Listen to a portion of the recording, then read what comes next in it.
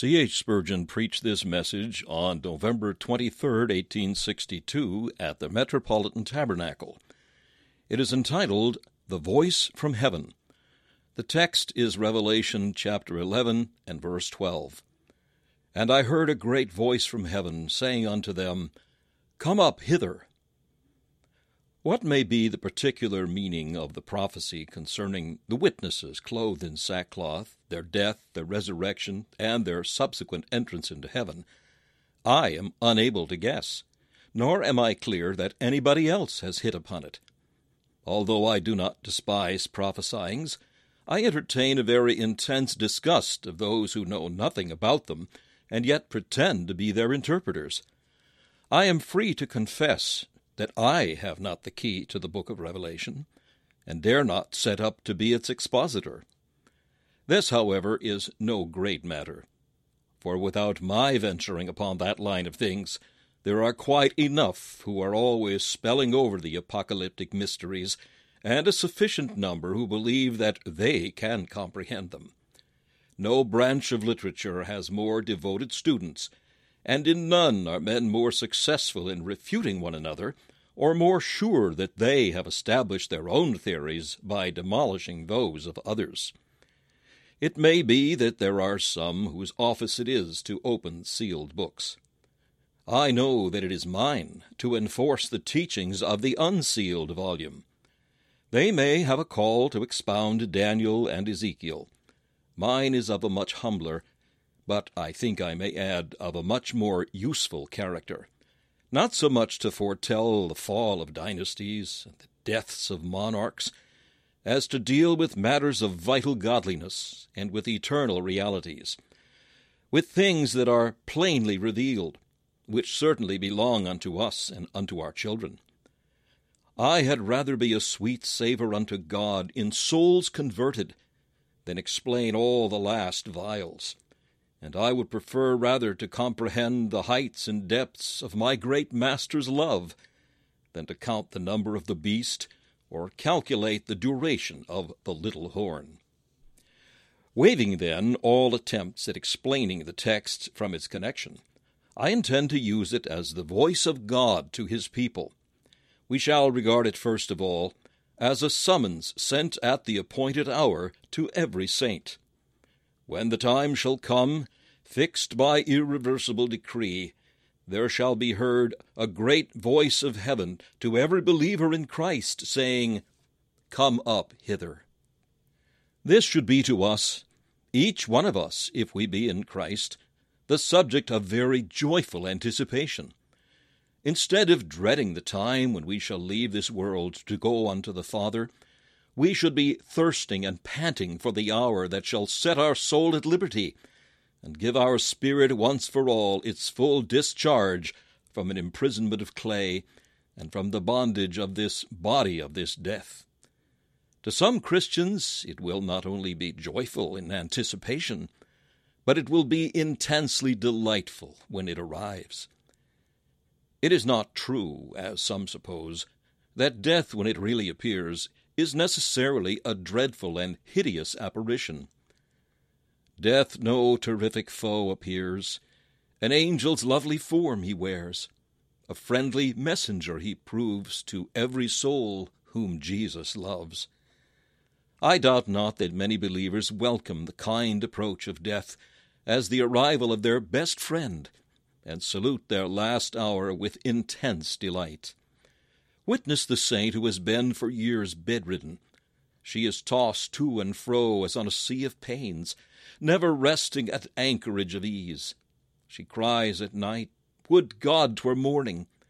And when the light of day affects her eyes, she longs for the returning darkness, that she may slumber for a little season, and forget her pains. Her bones have worn through her skin by long lying upon a bed made as soft as kindness can render it, but alas, still too hard for so weak and tormented a body. Pangs have shot through her frame as arrows piercing the foe. Every vein has been a river flushed with agony, and every nerve a telegraph conveying messages of pain to the spirit. Oh, how welcome shall it be when the voice shall cry from heaven, "Come up hither!" No more weakness now. The joyful spirit shall leave all bodily pain behind.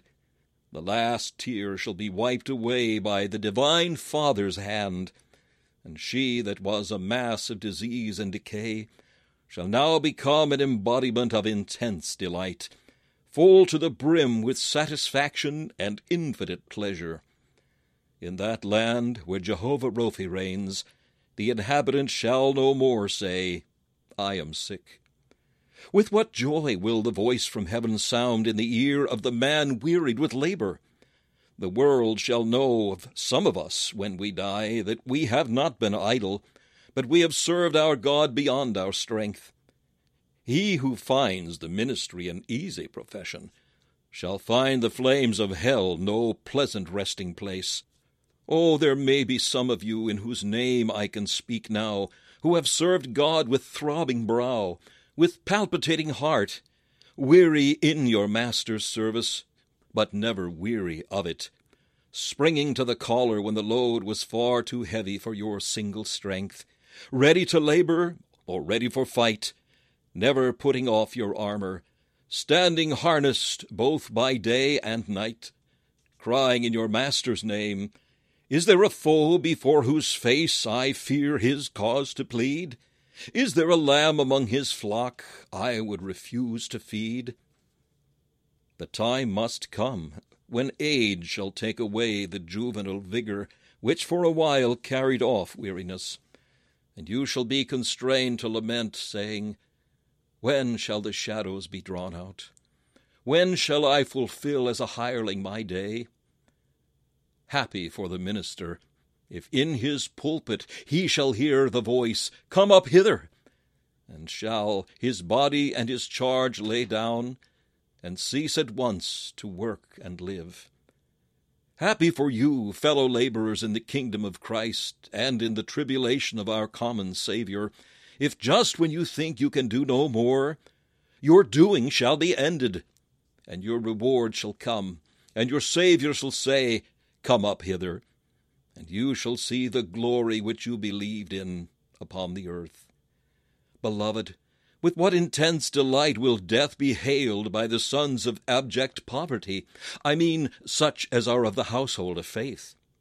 From shivering in the winter's cold to the brightness of heaven, from solitude and desolation of friendless penury to the communion and fellowship of saints made perfect, from the table scantily furnished with hard-earned bread, from famishing and want, from the poor emaciated bones, from the form ready to be bowed down with hunger, from the tongue that cleaveth to the mouth with thirst, from crying children and a wailing wife, wailing for bread, crying that they may be fed. Oh, to be snatched away to heaven!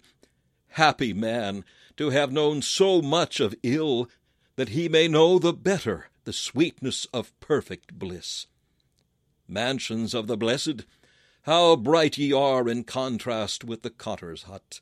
Streets of gold, how ye shall make the beggar forget the cold doorstep and dry arch! Paupers become princes, pensioners are peers, and peasants are kings and priests. O land of Goshen, how long before the sons of Israel receive thee for an heritage? And, dear friends, I think I ought to add this: with what seraphic joy must this voice have been heard in the martyrs' ears! In caves and dens of the earth, where the holy wander in their sheepskins and goatskins, what holy triumph must this message create! Blondina, tossed in the Roman amphitheater on the horns of bulls, then seated in a red-hot iron chair, and mocked while she is there consumed before the jeering multitude. Oh, that voice, "Come up hither!" How it must have cheered her in those horrid agonies which she bore with more than masculine heroism. The many who have perished on the rack, surely they have seen visions like those of Stephen, who, when the stones were rattling about his ears, saw heaven open, and heard the heaven-sent voice, "Come up hither."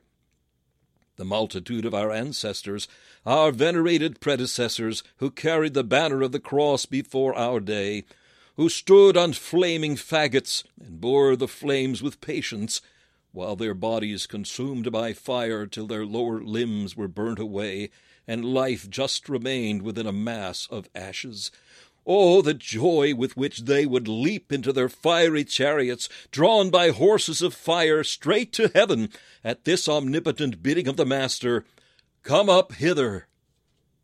Though yours and mine may never be the lot of the protracted sickness, or abject penury, or excessive labor, or the death of martyrdom, yet let us still believe that if we are true followers of Christ, whenever death shall come, or rather, whenever life and immortality shall come, it shall be a joyous and blessed time for us. Seek not of the Most High to delay the time when he shall summon thee to the upper chamber, but listen every morning. Listen with thy heart, desiring to hear it. Listen for the royal message which saith, "Come up hither." An ancient singer sweetly words it, "I said sometimes with tears, Ah me, I'm loath to die. Lord, silence thou these fears. My life's with thee on high. Sweet truth to me, I shall arise, and with these eyes my Saviour see. What means my trembling heart to be thus shy of death? My life and I shan't part, though I resign my breath. Sweet truth to me, I shall arise, and with these eyes my Saviour see. Then welcome, harmless grave, by thee to heaven I'll go. My Lord, thy death shall save me from the flames below. Sweet truth to me, I shall arise, and with these eyes my Saviour see. To change the note a moment, while this should be the subject of joyous anticipation, it should also be the object of patient waiting. God knows best when it is time for us to be bidden to come up hither. We must not wish to antedate the period of our departure. I know that strong love will make us cry, "O Lord of hosts, the waves divide, and land us all in heaven." But patience must have her perfect work. I would not wish to die while there is more work to do, or more souls to win, more jewels to place in the Redeemer's crown, more glory to be given to his name, and more service to be rendered to his church. When George Whitefield lay sick and wanted to die, his Negro nurse had prayed for him, and at last said, "No, Massa Whitefield, there is no dying for you. There's many a poor Negro yet to be brought to Christ, and you must live." And live he did. You know, when Melanchthon lay very sick, Martin Luther said he should not die. And when his prayers began to work a cure, Melanchthon said, "Let me die, Luther, let me die, leave off your prayers." And Luther said, "No, man, I want you. God's cause wants you, and you shall not die yet."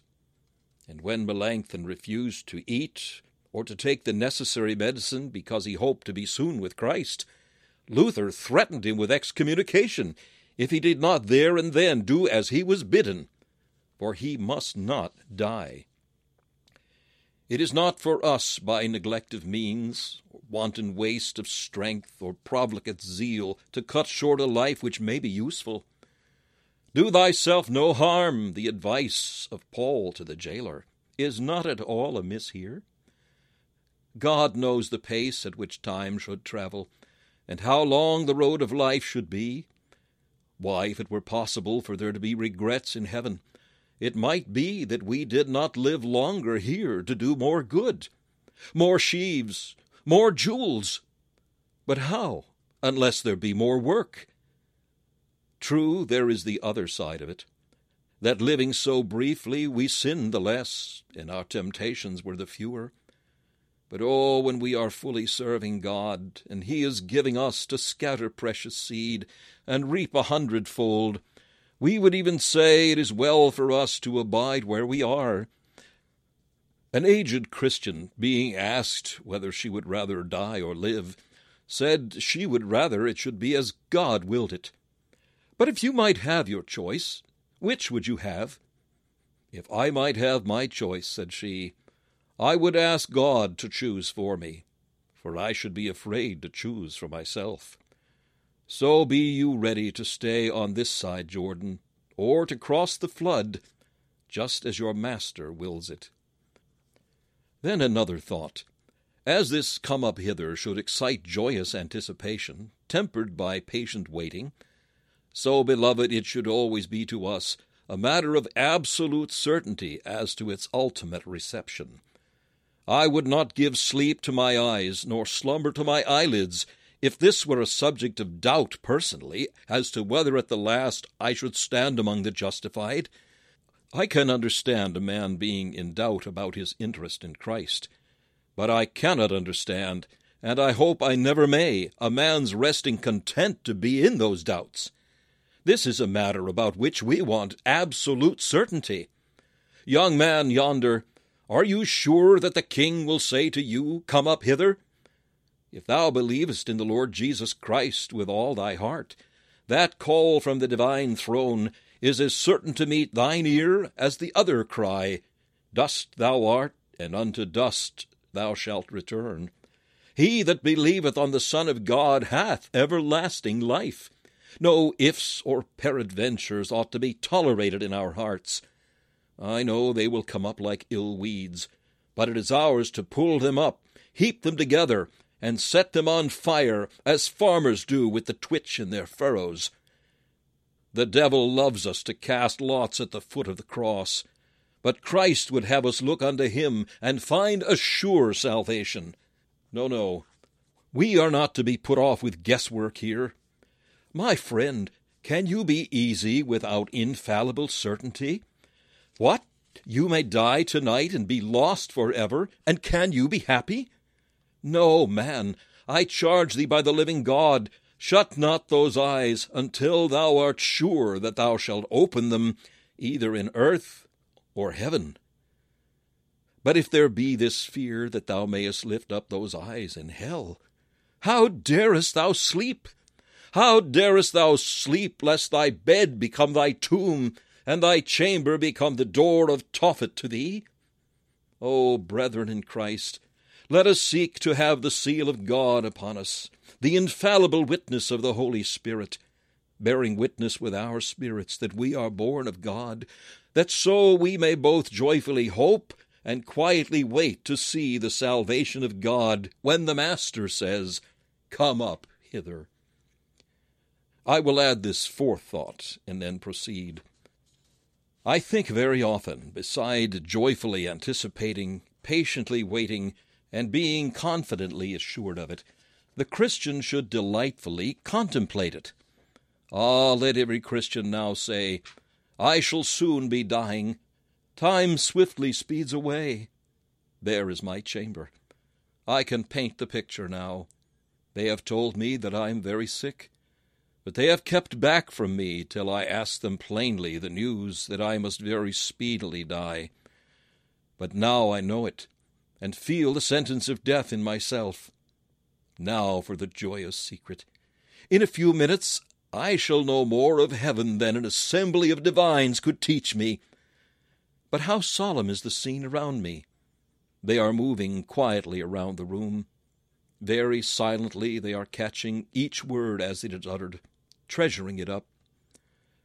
Now, saint, thou must play the man. Say a good word for thy Master. Stir the deeps of Jordan with thy bold march of victory, O soldier of Jesus. Make its shelving shores resound with thy melodies now. Show them how a Christian can die. Now let thy full heart overflow with flood tides of glory. Drink thou up the bitter cup and say, Death is swallowed up in victory. But how is this that my mind seems fluttering as though about to take wing? What is this absorbs me quite, steals my senses, shuts my sight, drowns my spirit, draws my breath?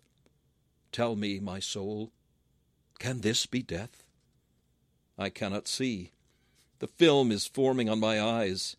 It is the death glaze. A clammy sweat is on my brow.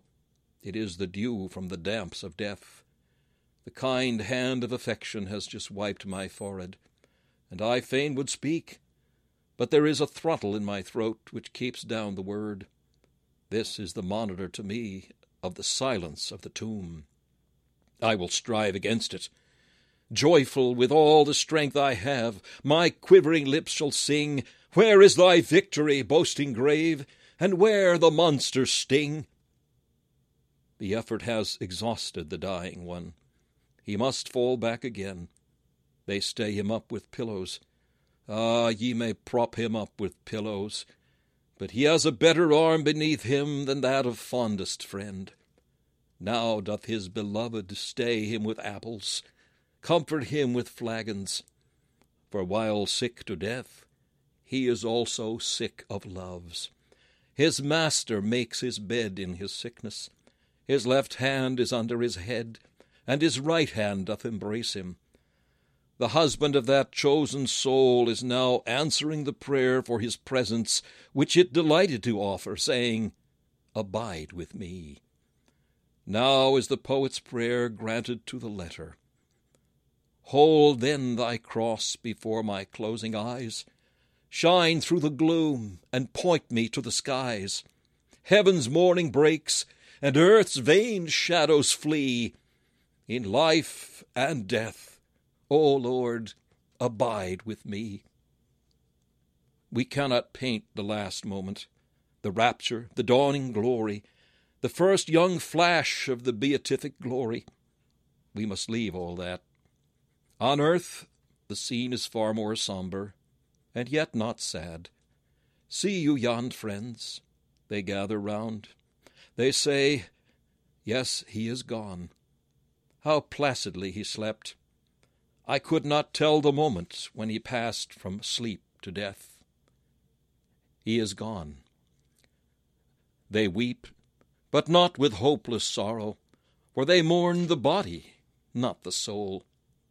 The setting is broken, but the gem is safe. The fold is removed, but the sheep is feeding on the hilltops of glory. Worms devour the clay, but angels welcome the soul. There is general mourning wherever the good man was known. But mark ye, it is only in the dark that this sorrow reigns. Up there in the light, what are they doing? That spirit, as it left the body, found not itself alone. Angels had come to meet it. Angelic spirits clasped the disembodied spirit in their arms, and bore it upward beyond the stars, beyond where the angel in the sun keeps his everlasting watch, beyond this lower sky immeasurable leagues. Lo, the pearly gates appear, the azure light of the city of bejeweled walls. The Spirit asketh, "Is yonder city the fair Jerusalem, where they need no candle, neither light of the sun?" He shall see for himself ere long, for they are nearing the holy city, and it is time for the cherub-bearers to begin their chorale. The music breaks from the lips of those that convey the saint to heaven. Lift up your heads, O ye gates, and be ye lifted up, ye everlasting doors, that the blood-bought of the King of glory may come in. The gates of pearl give way. The joyous crowds of heaven welcome their brother to seats of immortality. But what next? I cannot tell. In vain the fancy strives to paint it. Jesus is there, and the Spirit is in his arms. In heaven, where should it be but in the arms of Jesus? Oh, joy, joy, joy, boundless oceans of joy! I shall see him. I shall see him. These eyes shall see him and not another. Shall see him wear that very flesh on which my guilt was laid. His love intense, his merit fresh, as though but newly slain. These eyes shall see him in that day, the man that died for me. And all my rising bones shall say, Lord, who is like to thee? I could lose myself while talking upon this subject, for my heart is all on fire. I wander, but I cannot help it. My heart is far away upon the hills with my beloved Lord.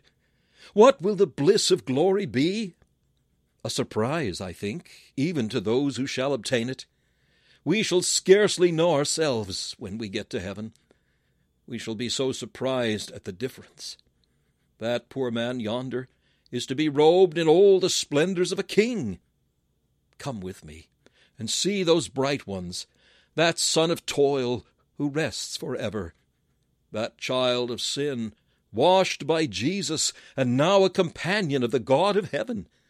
And I, the chief of sinners, singing out his praise, Saul of Tarsus hymning the music of Calvary, the penitent thief with his deep bass note exalting dying love, and Magdalene mounting to the alto notes, for there must be some voices even in heaven which must sing alone, and mount to higher notes where the rest of us cannot reach, the whole together singing, Unto him that loved us, and hath washed us from our sins in his blood, unto him be glory forever and ever.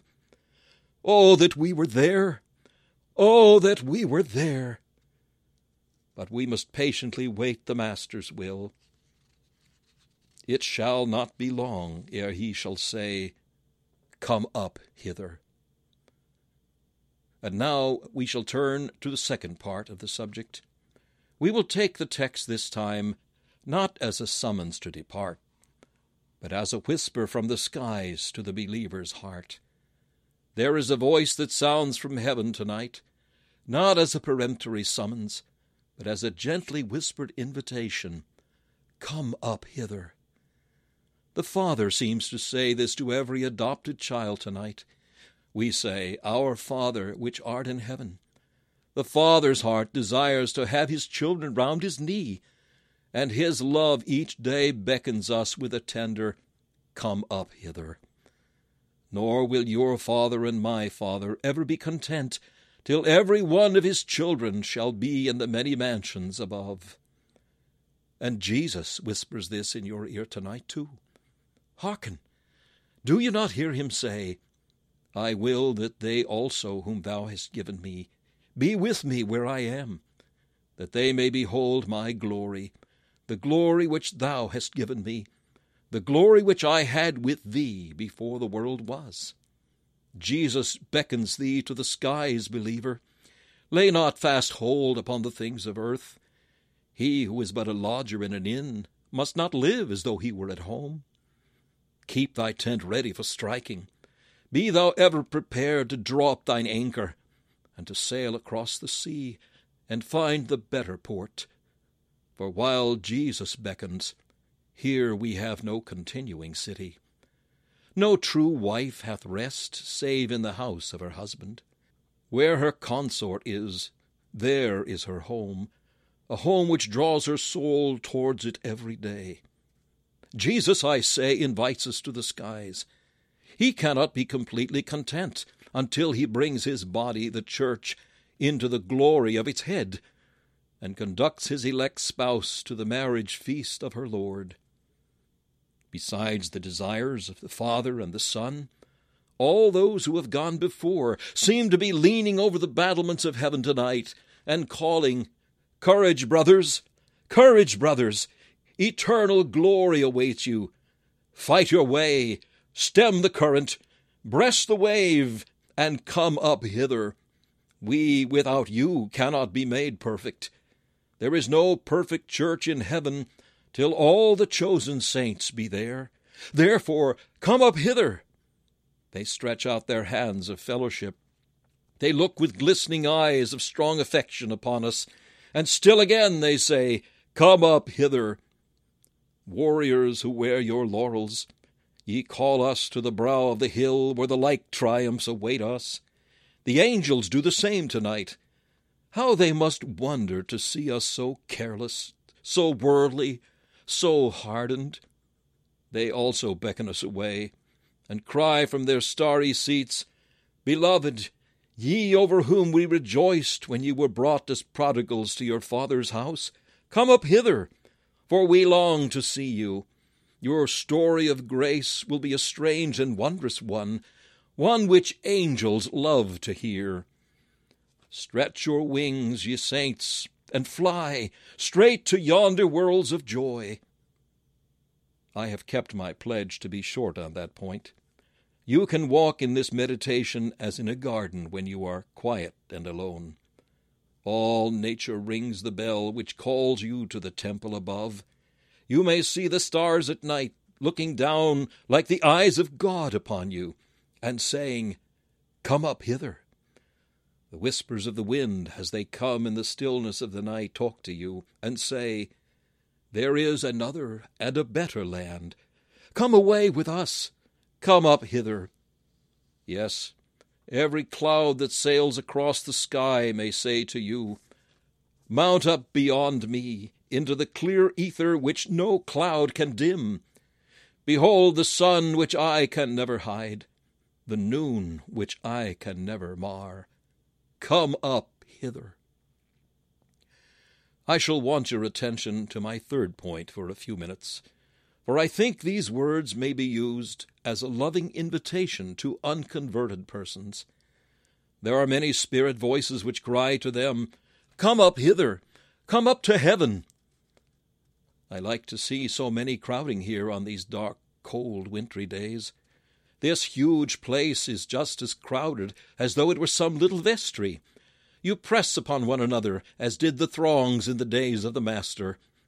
God gives a spirit of hearing nowadays in a most wonderful manner. And oh, I would that while you are hearing, some living spark of divine fire may fall into your hearts and become the parent of a glowing fire. If we ask any man whether he desires to go to heaven, he will say yes. But alas, his desires for heaven are not strong enough to be of practical use.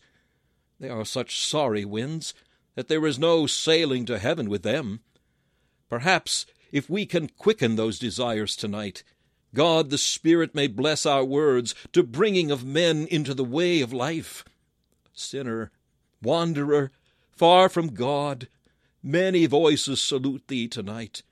Albeit thou hast chosen the paths of the destroyer, there are many who would turn thee to the way of peace. First, God our Father calls thee. Thou sayest, "How?"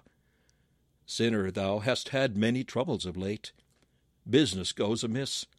Thou hast been out of work, unfortunate, troubled, disappointed. Thou hast tried to get on, but thou canst not do it. In thy house everything is out of order. Somehow or other, whatever you put your hand to, nothing prospers. You are always floundering from one slough to another, and are growing weary of your life. Dost thou not know, sinner? This is thy Father saying, "Come up hither." Thy portion is not here. Seek thou another and a better land. Thou hast built thy nest on a tree that is marked for the axe, and he is pulling thy nest down for thee, that thou mayest build on the rock. I tell thee, these troubles are but love-strokes to deliver thee from thyself. If thou hadst been left unchastised, I had had little hope of thee. Surely, then, God would have said, "Let him alone. He will have no portion in the next life. Let him have his portion here." We have heard of a wife, a godly woman, who for 20 years had been persecuted by a brutal husband, a husband so excessively bad that her faith at last failed her, and she ceased to be able to believe that he would ever be converted. But all this while she was more kind to him than ever. One night at 12 o'clock, in a drunken debauch, he told his friends that he had such a wife as no other man had. If they would go home with him, he would knock her around, and she should get a supper for them in order to try her temper. They came, and the supper was soon ready, consisting of such things as she had prepared as well and as rapidly as the occasion would allow. And she waited at the table with as much cheerfulness as if the feast had been held at the proper time. She did not utter a word of complaint. At last, one of the company, more sober than the rest, asked how it was she could always be so kind to such a husband. Seeing that her conduct had made some little impression, she ventured to say to him, "I have done all I can to bring my husband to God, and I fear he will never be saved, and therefore his portion must be in hell forever. I will therefore make him as happy as I can while he is here, for he has nothing to expect hereafter." Now, such is your case tonight. You may get some pleasure here, but you have nothing to expect hereafter. God has been pleased, as I said just now, to take your pleasures away. Here, then, I have good hopes that since he shakes you from the present, you may be driven to the future. God your Father is thus making you uncomfortable in order that you may seek him. It is the beckoning of his love finger, "Come up hither." And you know, those deaths you have had lately all say, "Come up hither." You remember when your mother died. Oh, that was a saint indeed. Do you remember, John, what she said to you? She said, "I could die happy, if it were not for you and your brother. But oh, that I might have a hope that you may yet come to God." Do you remember, man, how that little daughter of yours that had been to the Sunday school and died so young kissed you and said to you, "Father, dear Father, do give up the drunkard's cup and follow me to heaven. Do not be angry, Father. I am dying. Do not be angry because I said that, Father. Follow me to heaven." You have not yielded to that loving entreaty. You are descending into hell. Yet remember, all this was God beckoning to you and saying, "Come up hither." He has called, and you have refused. Take care, lest when you call, he should refuse you. Besides, you have had a sickness yourself. If I mistake not, I am speaking to the right man now. It is not so long ago since you had a fever, or what was it? It was an accident, and everybody said you had a near escape for life. You had time for reflection when you lay in that hospital ward, or in your own little room. Do you remember what conscience said to you? How it rent away the curtain and made you look at your destiny until you read in fiery letters these words, "Thou shalt make thy bed in hell." Oh, how you trembled then! You had no objection to see the minister. You could not laugh then at the gospel of Christ. You made a great many vows and resolutions, and you have broken them all. You have lied unto the Most High. You have perjured yourself to the God of Israel, and mocked at the God of mercy and of justice. Beware, lest he take you away with a stroke, for then a great ransom shall not deliver you. These things, then, have been beckonings of your Father's hand to you, saying, "Come up hither." But more, the Lord Jesus Christ has also beckoned you to come. Thou hast heard that he made a way to heaven. What does a way mean? Is not a road an invitation to a traveler to walk therein? I have crossed the Alps, and have seen the mighty roads which Napoleon made, that he might take his cannon into Austria. But how shall we compare the works which men have made through solid granite and over pathless mountains, mountains that before were pathless? How shall we compare these with the road which Christ has made to heaven through the rocks of justice, over the gulfs of sin, throwing himself into the gaps, leaping himself into the chasm to complete the way? Now the way itself speaks to you. The blood of Christ, which made the way, speaks better things than that of Abel. This, it says, "Sinner, believe on Christ, and thou art saved." By every drop of blood which streamed in sweat from him in the garden, by every drop which poured from his hands and feet, by all the agony which he endured, I do beseech thee, hear the voice which crieth, "Go and sin no more." Trust thy soul with him. and thou art saved. But, my dear hearer, have patience with me. Give me thine ear. The Spirit of God strives with thee and cries, Come up hither. The Spirit of God wrote this book. And wherefore was this book written? Hear the words of Scripture.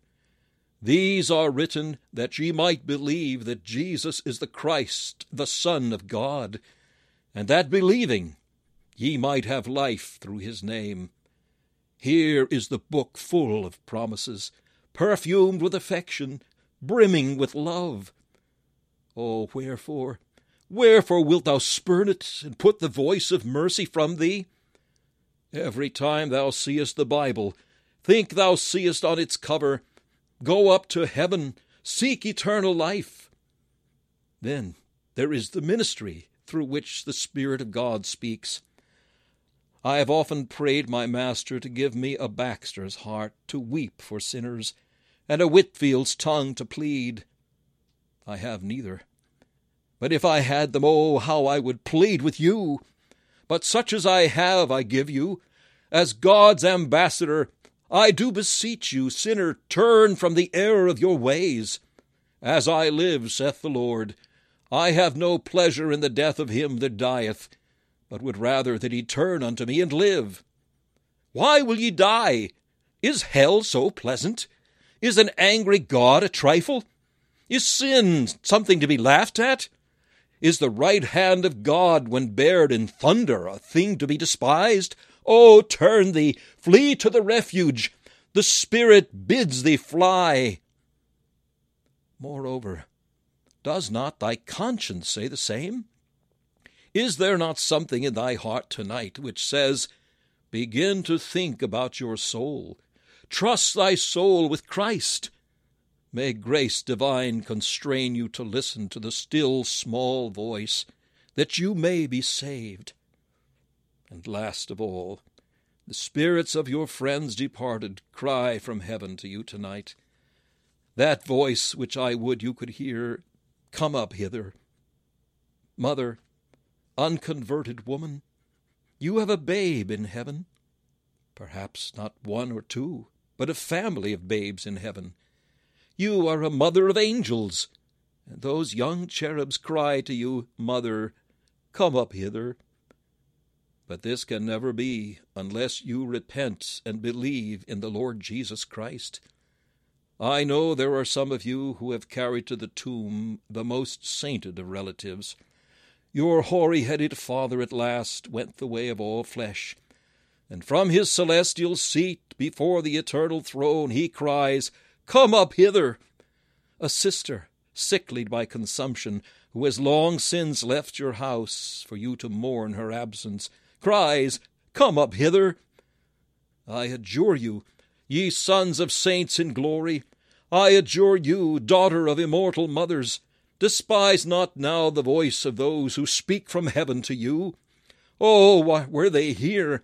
Oh, could it be possible for them to come here to speak with you tonight? I know the notes of fond affection which would spring from their lips. There's my mother. There's my father. They cannot come, but I am spokesman for them. If I cannot speak as they might, yet remember, if ye be not converted when you hear the gospel preached, neither would you be converted if one rose from the dead. They could but tell you the gospel. I do no less. That gospel is, Believe on the Lord Jesus Christ, and thou shalt be saved. He that believeth and is baptized shall be saved, says the evangelist. To believe is to trust Christ. To be baptized is not baby sprinkling. For that there is no warrant but in the inventions of man. To be baptized is to be buried with Christ in baptism after faith. For that which is done without faith and not done of faith is contrary to the Lord's command. Baptism is for saints, not for sinners. Like the Lord's Supper, it is in the church, not out of it. Believing, you are saved. Baptism does not save you. You are baptized because you are saved. Baptism is the outward recognition of the great inward change which the Spirit of God has wrought. Believe then in Jesus. Flat on thy face before his cross cast thyself now. Then rise thou and say, Now will I confess his name, and be united with his church, and believe that at last, having confessed him before men, he may confess me before my Father which is in heaven. And now you are going home tonight. I am clear of your blood, remember. I know not how many may be here, but I suppose there are 7,000 people here tonight who will be without excuse in the day of judgment. I have warned you as best I can. I have pleaded with you. Sinner, sinner, thy blood be on thine own head if thou refuse this great salvation.